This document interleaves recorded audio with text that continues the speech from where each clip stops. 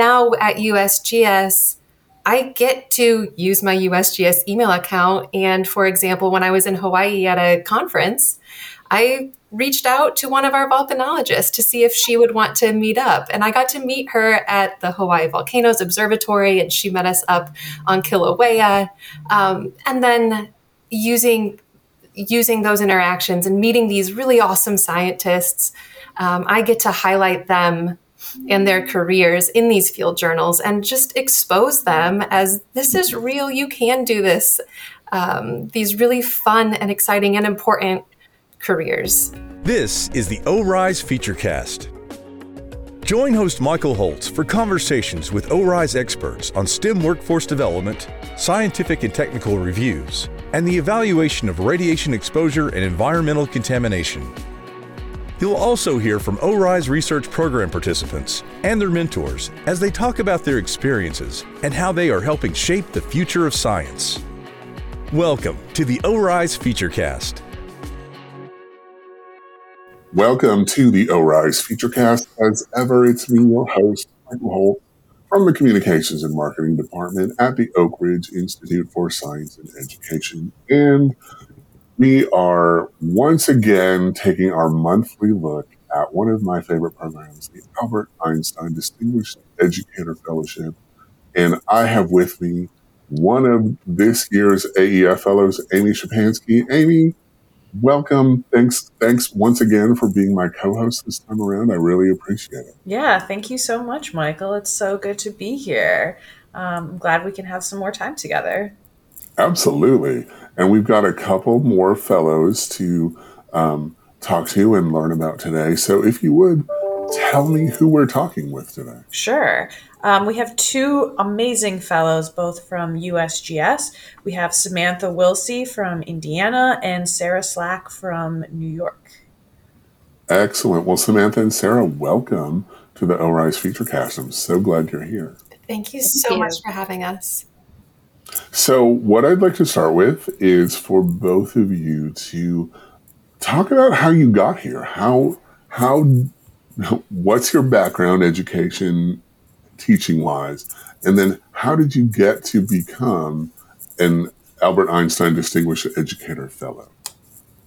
Sure. So, hi, I'm Samantha. I am a science teacher from Indiana. I have been teaching science for the past 15 years, both middle school and high school. But outside of teaching in Indiana, I have taught in Kenya. I've taught for a year in Uganda, 1 year in South Korea, and some time in Costa Rica as well. And so I think that that's exactly why I'm here. You know, I love a challenge. I love somewhere that's going to provide me with an experience that can pivot my career and that I can learn from. And I'm from rural Indiana, so any opportunity that I can share unique perspectives and new stories with rural students in the cornfields, I kind of take it. And so that's what encouraged me and pushed me to apply for this fellowship. Kind of crazy to think about living in Washington, D.C., but it's been so great. Awesome. Sarah, how about for you? Yes, Samantha and I have some things in common. We've both been teaching for about the same amount of time and the same grades. I've been 14 years a teacher of science and STEM in middle school. And then after that, our paths have been very different. I have been teaching in Brooklyn, New York for my whole teaching career. And the students I work with were at Title I schools. So there are kids coming from some challenging parts of Brooklyn. I really wanted to take on a leadership role, and that's one of the things that caused me to apply for the Einstein Fellowship. I don't think I want to be an administrator. I don't think that I want to be an assistant principal or a principal, but I do want to have the skills and knowledge to lead other teachers to try new things in their classrooms, to explore outside the walls of their classroom, to learn more about science and to help their students see more of the world around them and see themselves as scientists in that world. Awesome. Amy? question. Do you have a question? Yeah, so I think it's really interesting that Samantha, you're coming from, as you were saying, like rural Indiana, and Sarah, you're coming from very urban Brooklyn, New York, but you both ended up at the same agency. Can you talk a little bit? I mean, I don't know what you can share and what you can't share, but can you talk a little bit about like what a day in the life at USGS kind of looks like? So, yeah, we work really well together, which has been just such an amazing benefit of this, of the Einstein Fellowship, is having somebody in the office with me who I can share ideas with, get feedback from. And because we have those different perspectives, we can really speak to how different activities or different challenges affect the students in our classrooms. So when we're in the office together, we are constantly sharing ideas, what we are hoping to create, asking for feedback on the resources that we've already created, and really just participating in meetings and bouncing ideas off each other. It's been a great partnership, and to be working with someone who shares the same sort of passion for teaching, love for our students, and interest in getting our students to really be scientists and engineers instead of just learning science has been so meaningful and beneficial to me as a professional. Yeah, I think we both have the same goal and scope in terms of environmental justice. I think Sarah is very much focused on her students, the impact that they feel at a local level, and giving them opportunities for advocacy in their local environment. And maybe I'm more broad scope. I like to bring the stories in of global impact. I want my students to understand how interconnected everything is so that then they can understand their actions have broad impact. So it's interesting to see that, while we do have different perspectives and different backgrounds, we do have very similar goals. Really cool. And just for clarification, the USGS is the U.S. Geological Survey, right? So, Correct. Yeah, but actually they prefer USGS because so much of the research that USGS scientists are doing is not geological research.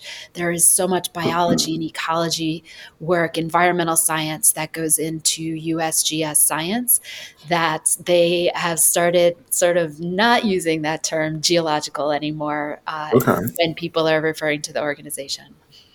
Totally fair. I get that. Yeah, I didn't know that. That's very interesting. That's super cool. They haven't eliminated it from the vocabulary entirely, but Sure. it's not just about rocks. They do so much science to study our country. That's amazing.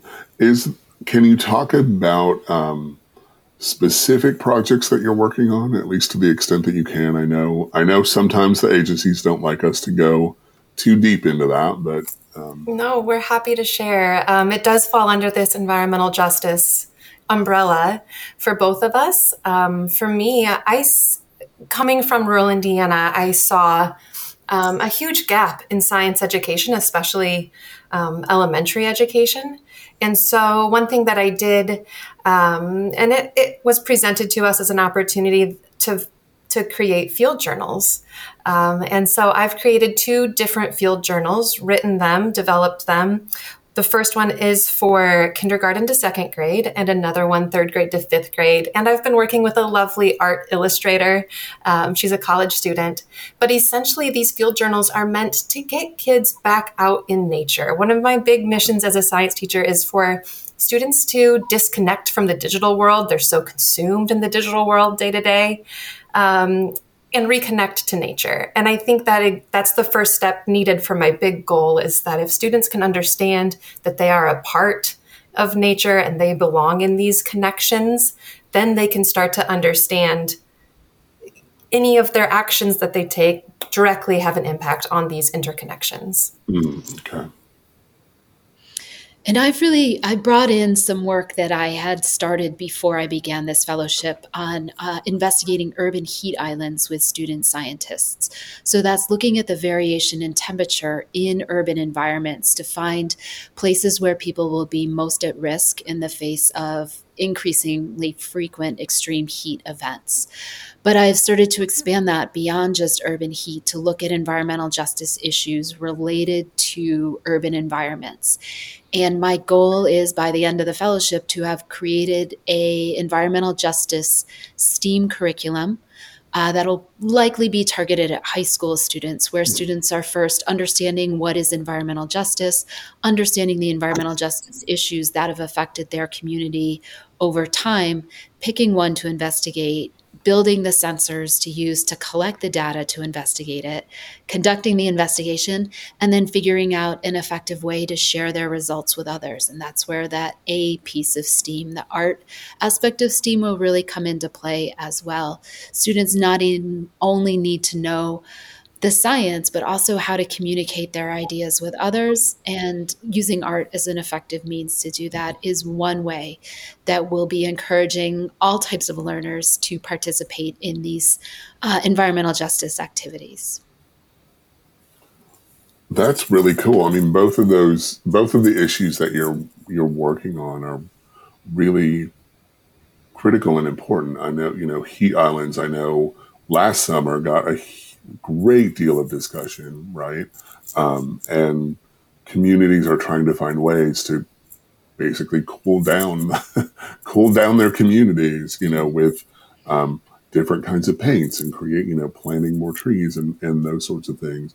And then Samantha, to your point, like when I was a kid, we were expected to be outside all day. And, I know the world has changed a lot and that just, isn't happening as much anymore. So it's hard to know your place and that you truly belong in nature if you don't spend a lot of time in nature to see where you fit, right?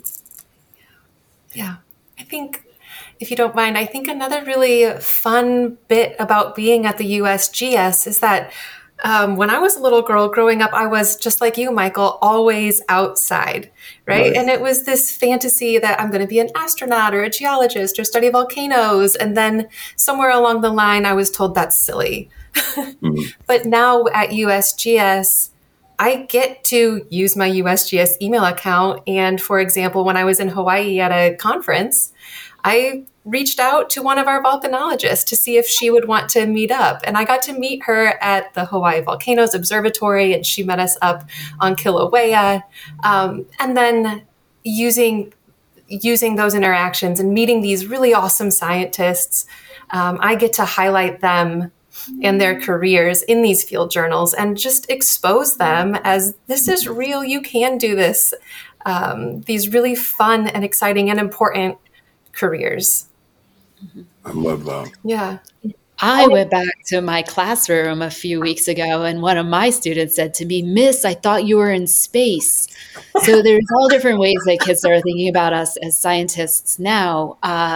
But I think it is a good point that part of what we're doing here is showing our students that science isn't just being in a lab with a test tube and goggles on, that it is being outside and exploring your environment, whether that is an urban or a rural or suburban environment, that there's many different ways to be a scientist. And taking part in this fellowship is just one example of those ways. And we hope to bring that back to our students as well.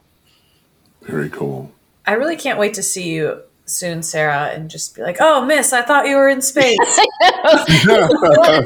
6 months only I was up there, but it's amazing. So it sounds like you both have really found this like pretty like specific niche at USGS, and it like seems very fitting for both of you. As our interview season is coming up, we have a bunch of people that are going to be coming to DC soon to interview for next year, which is really wild for us current fellows to be thinking about, that our time is about half up.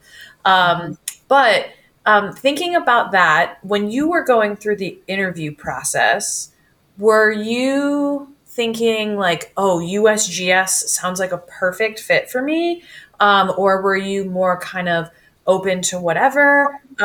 We talked about this a little bit last episode where when I came in and I saw that I was interviewing at the DOE, I was like, absolutely not. I have no idea what that means. And now I feel like it's a perfect fit. I'd love to hear more about your experiences in that realm of the process.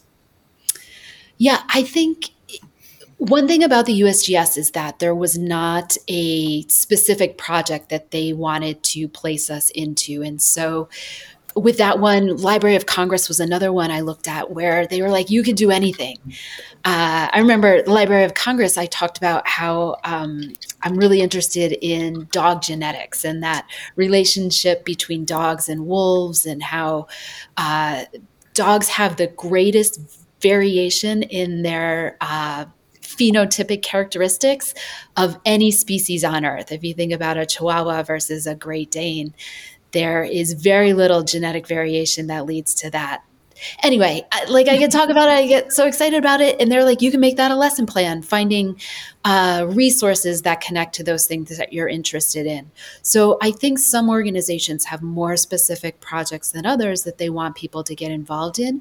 But no matter what, this opportunity provides you the chance to examine the breadth of resources, the breadth of knowledge that exists within the organizations that are interested in you and that you are interested in, and just find ways to make meaning there. So USGS, so much different science. Any science that you're interested in, you can find a connection at USGS. But those opportunities exist in all the organizations to find the things that you want to learn more about, that you think would have meaning to your students, that you would want to bring back to your classrooms and your communities with you. Yeah. Similar for me. Before the interviews, we were selected by agencies. And before I even applied, I was crossing my fingers and saying a little prayer that USGS would pick me to interview. But not to discredit the other agencies. I was selected for a couple, and I thought, wow, NSF, that'd be so cool to have, this voice from rural education to have an impact at NSF. Like, that would be incredible. And I was researching NSF. I was, taking all of my notes prior to the interview, and just kind of put the pressure on me that maybe that's where I could have the most impact and feel important. But then there was always the little tingle in the back of my heart, I suppose, that was like, no, USGS is the right space for you. Just knowing my background and what I'm passionate about, and selfishly, I thought that would be the most fun placement. And I think it is. I definitely think it is. So I'm very happy with where I landed. And I do think it is. They do a wonderful job of working magic and making sure that everybody is in the right place. Yeah, absolutely. That's definitely been like a through line, I think, pretty much with everyone I've talked to throughout the fellowship. Yeah, I think that's definitely been something we've observed, just in these conversations as well, is fellows find the place they're supposed to be, and can make a difference from wherever that is, which is great. For both of you, knowing that you're working, Samantha, on these field journals for, really young students, and Sarah on this curriculum for high school students, I mean, this is going to have an impact on students across the country. How does it feel, or do you even think about like the impact that you're going to have like on education as a whole in helping young people understand, the issues that you're talking about? Yes, I feel it. I was crying last night thinking about it. And those moments don't hit often, but when they do, it's just like, you don't have a lot of time during your fellowship. It runs so fast. And we're hitting the mid-year point where it is just like fireworks going off right now. Constant constant meetings, constant everything, busy, busy, busy. And then all of a sudden you get your head above water and you take a breath and you realize and reflect, and it just kind of hits you like a train all of a sudden. Like, what am I doing?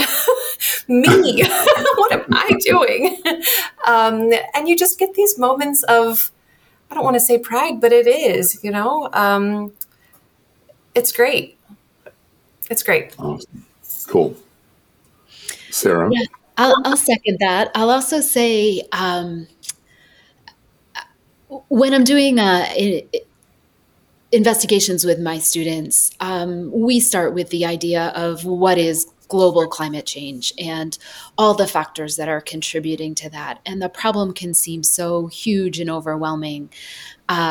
And I tell the story that used to be on this little Hallmark poster of I call it the starfish tosser, where a kid is walking down the beach and throwing starfish back into the water that have been stranded by the low tide. And this guy walks up to him and he's like, "What are you doing, kid?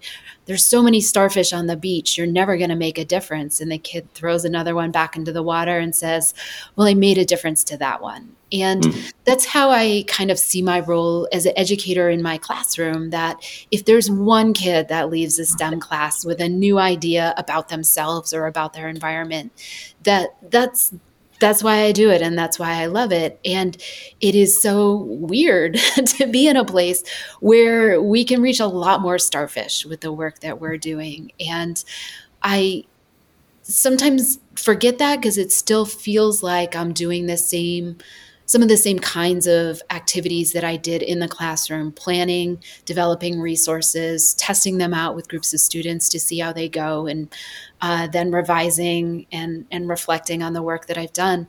But it's true. This opportunity provides us the chance to reach a much broader audience, to get resources that we believe in into the hands of more teachers and into the brains of more students. So it's, when we stop to think about it, it's pretty amazing what we have the opportunity to do. Awesome. Definitely. Yeah. It's very cool. So as you're working through like creating these things, and even Samantha, as you're saying, just like in those times when you get your head above water, what are the things that you think about that you really want to hold on to? What are the things that you want to take back, whether you go back to the classroom next year or whether your life takes you in a different direction? What are those things that you want to carry forward as you go?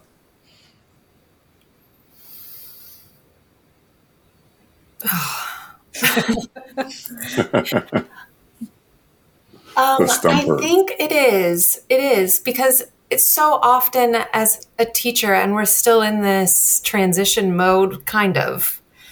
So often as a teacher, you don't have time to be proud, because you pour all of it into your students and you're so proud of them constantly. So I think that that's something I want to hold on to. Take a second for me every once in a while and really think about what I am doing, and be excited about it.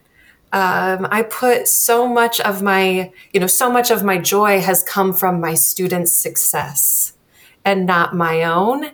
And now this year I'm in a place, it's just me, man. And if I'm not excited about me, then get out. So it's just a different perspective.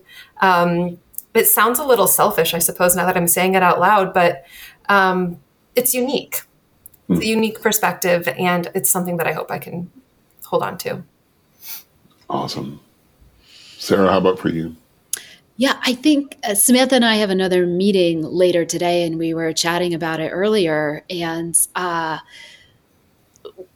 we're the experts in the room when it comes to what it's like to be in a classroom, what it's like to share knowledge with other people, and just to be recognized as those experts, to think about ourselves as experts.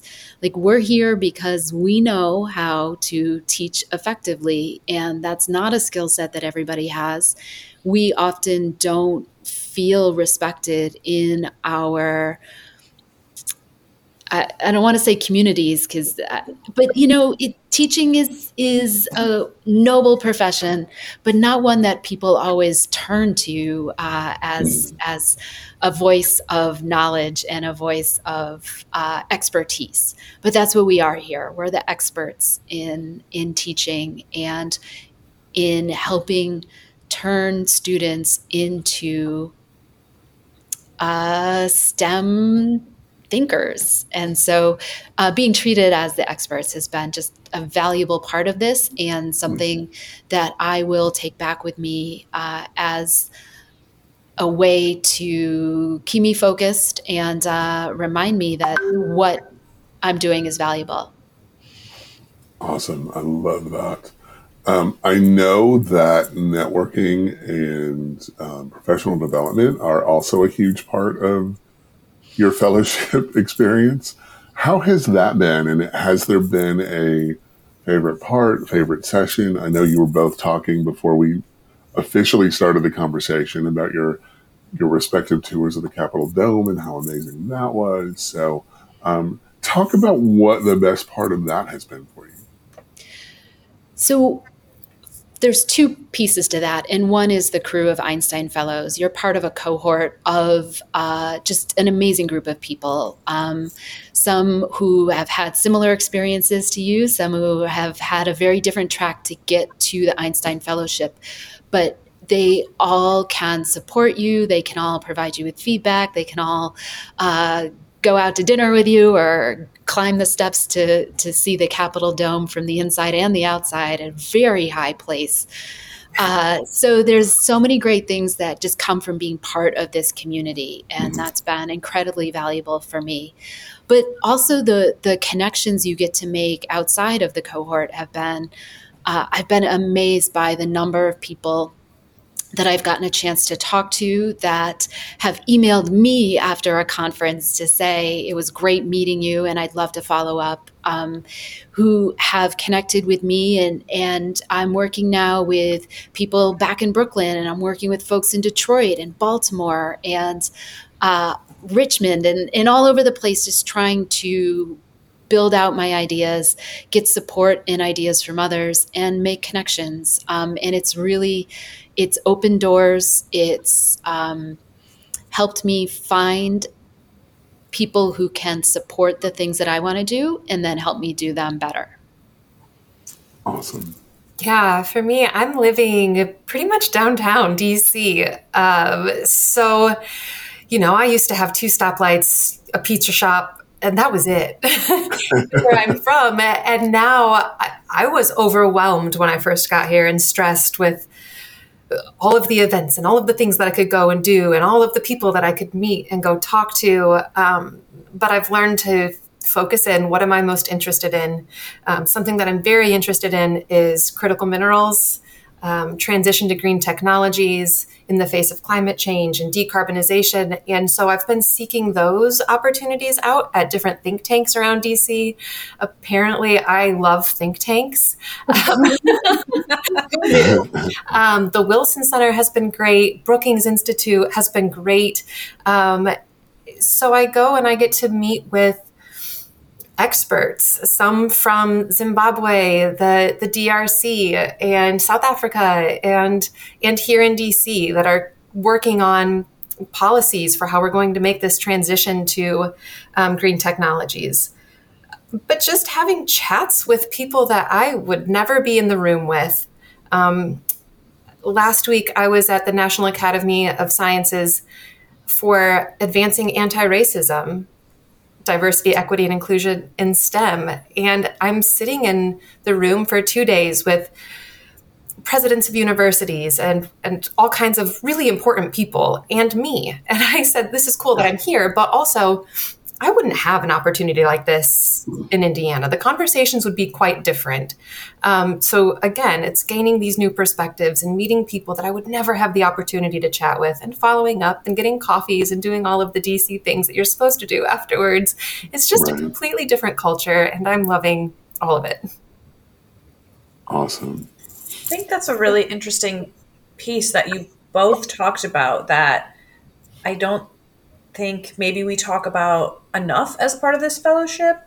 A lot of us talk about the work that we're doing at agencies, which of course is really important and very interesting. And we've talked about a bunch of times now how the thought into the agencies that fellows are placed at, there's a lot of thought that goes into that. But there's also this other piece of almost personal development of living in DC, just full stop period, and how that's so different for essentially, I won't say everyone, but almost everyone, regardless of where you're coming from.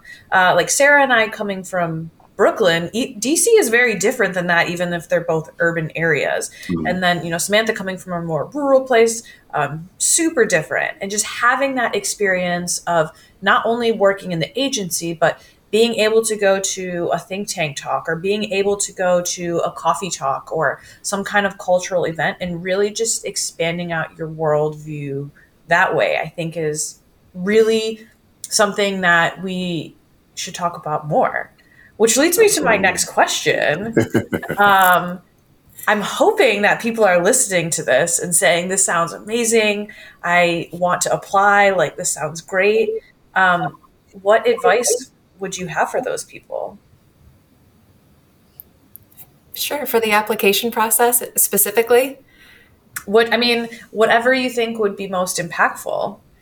As far as the application process goes, keep in mind that, a lot of effort goes into placing people in the correct agencies. And that might be the goals of the agency. It might be a very specific project that we have no idea what that project is going to be. So you can't predict anything. So try not to answer the questions in a way that you think somebody wants an answer to look like.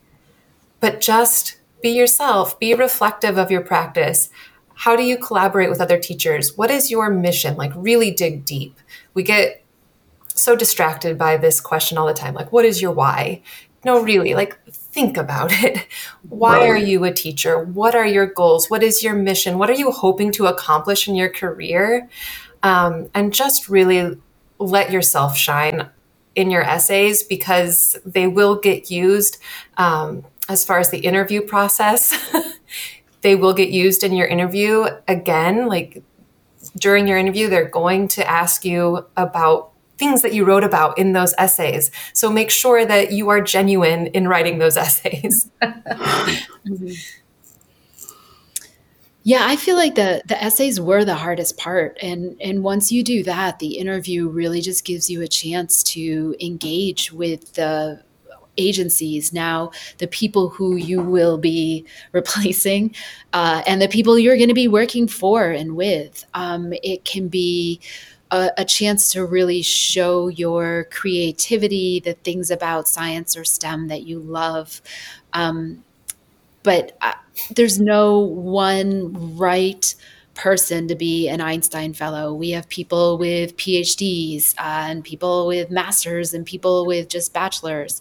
We have people who've been teaching for less than 10 years and more than 30 years. So there are all kinds of people who are drawn to apply to the Einstein Fellowship and then who can succeed and have an amazing experience in the Einstein Fellowship. So what Samantha said is so true. Just be you, be your why, show them why you want to do this and what value you as an individual, you as an educator can bring to this experience. I like that. And Sarah and Samantha, did you ever, and Amy, you too, like, did you ever doubt? I know the process is pretty rigorous, right, in terms of getting through interviews and the application. Like, did you ever doubt that you would get where you are? Oh my gosh. If anyone says, no, I never doubt it, I will kill them. Yeah, it's a lot. Like, the lag between when you submit your essays and when you hear that you've been invited for an interview is months. I think it's like 4 months. And so that's 4 months of like, well, guess I'm never going to hear from them, because they don't tell you what date they're going to contact you.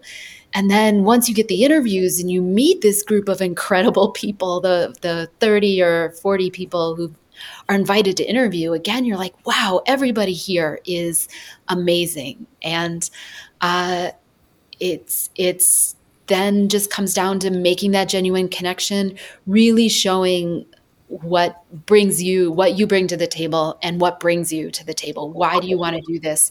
Why do you believe this is a good choice for you, a great opportunity, and something you will benefit from, your community will benefit from, and the agency that you're connecting with will benefit from.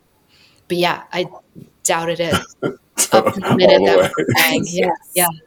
Honestly, when I first learned of the fellowship, it was a colleague had sent me the information about it in the application and said, I think you should apply. You'd be great at this. And I was like, there's absolutely no way they would ever select me for this fellowship, but I'll apply anyway because it would be really cool to have a paid for trip to DC for the interview weekend. Right. At the very least. Well, that was kind of my goal, Right. was to make it to the interviews. And then long story, but I finally got to the interview weekend. And you're in this room with incredible educators. And again, there's no way they're ever going to pick me for this. Everybody is so fantastic and impressive, intimidating a little bit. You see the panel of current fellows, equally amazing and a little intimidating. So yeah, there's doubt. And then you get here and you're like, what am I doing here? This is crazy. But it's finally starting to sink in, and the confidence grows the longer you are here. So halfway through your fellowship, you're like, okay.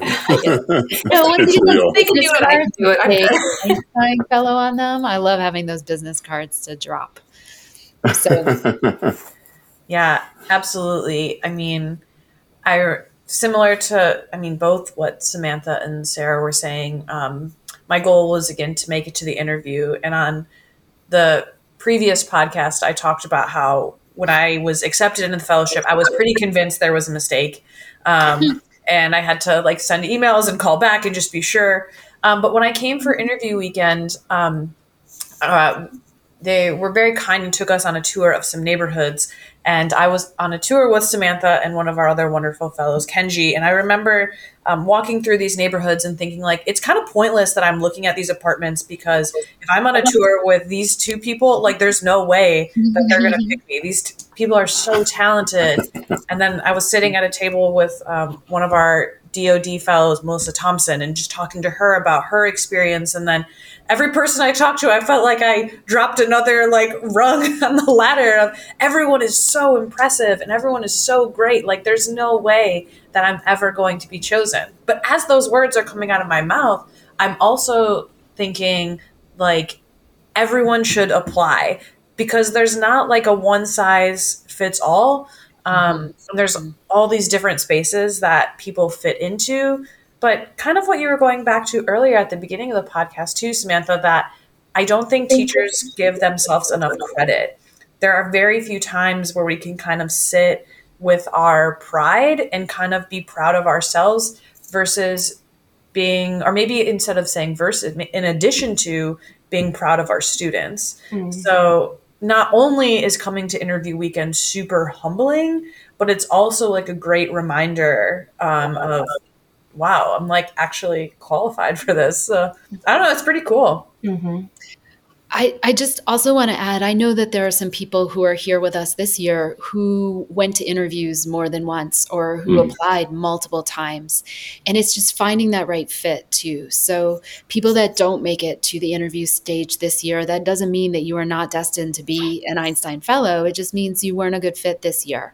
And the perseverance to continue to apply, to continue to put yourself out there, I think is also really admirable and something that deserves recognition. And eventually for some of us got them that recognition that they deserved, because, don't give up after one try. It is worth it to keep trying and keep putting yourself out there for this. I love that. That's one so of the important. wonderful things that our program manager, Jill Lachana, said on our first day of orientation was, if you're here, that means you're qualified. If you are not accepted, it's not because you're not qualified. There's just not a perfect fit for you this year. And that's something I've kind of carried throughout the whole fellowship of this idea of maybe not being a perfect fit. and kind of taking, if I wasn't accepted, as kind of a blessing, because I wouldn't want to spend the rest of the year in this place that's not a good fit for me. And in coming into that interview space, like again, Samantha and Sarah were saying, you don't know what this mold that they're looking to fill is. You don't know what the agencies are looking for. So again, if you make it to the interview, you're highly, highly qualified. If you're applying for this program, you're qualified. Yeah. Right. Absolutely. Well, last question for everyone. It's my favorite question is, what brings you joy? And Samantha, I'll start with you. Oh, goodness. Wow. Besides kittens, Kittens are totally valid, man. Period. Done. I love when I can provide people with new experiences. And maybe that is in my classroom. You know, it brings me so much joy when students run into my classroom excited, like, this is the best class of the day. And then students leave your classroom telling you, thank you, Mrs. Wilsey. It warms my heart. Or it could be an experience that I take students on international trips. And I remember this kid was afraid of heights, and we were in the rainforest of Costa Rica, and he did not want to zip line. Almost tears in his eyes. And I said, strap it. Like, I buckled him in. And then I said, say we, and I pushed him into the rainforest. And you could not wipe the smile off of that kid's face at the end of the day. So it really brings me joy. I guess that's the teacher in me, when other people experience joy for the... Yeah, I like that. Sarah, how about for you? A lot of things do. I have 2 fantastic dogs, and getting to spend time with them here. I used to bring them into my classroom with me a couple days a week as our school's therapy dogs, and just watching kids interact with the dogs. And I, like Samantha said, I got joy from watching them be joyful around the dogs. But now I get to do that more because I'm here with them during the day. Being outside and appreciating our environment, no matter where I am. It's harder to do in Brooklyn. It is easier to do here, but that is something that I really value. And exploring new places, the chances to travel either as a working professional or in my free time is so valuable to me. And in that, seeing new places and thinking about different communities and different parts of our country and of our globe is really valuable too. And it brings me a lot of joy. Awesome. And Amy, how about for you? So last time I gave a very, nice response. So I feel like I'm going to counteract that one this time. This week, what is bringing me joy is, this is not sponsored, but arepas from Arepa Zone on Massachusetts. That is, again, not sponsored, not getting any money for this, but that is what is bringing me joy this week. I second that. That place is dangerously good. So if you're in DC, tell them Amy sent you. Look for the arepas. Exactly. I love it. Well, Amy, Sarah, and Samantha, thank you so much for spending this time with me today. I really appreciate it. It's been a pleasure to get to know you and to learn more about your experience as Albert Einstein Distinguished Educator Fellows. And I hope that educators who might be listening will take your advice and apply and be who they are to get to experience the fellowship as well. Thank you so much. Yeah, thank you so much. Thank you for listening to the ORISE Featurecast. To learn more about the Oak Ridge Institute for Science and Education, visit orise.orau.gov or find us on Facebook, Twitter, and Instagram at ORISE Connect. If you like the ORISE Featurecast, give us a review wherever you listen to podcasts. The Oak Ridge Institute for Science and Education is managed by ORAU for the U.S. Department of Energy.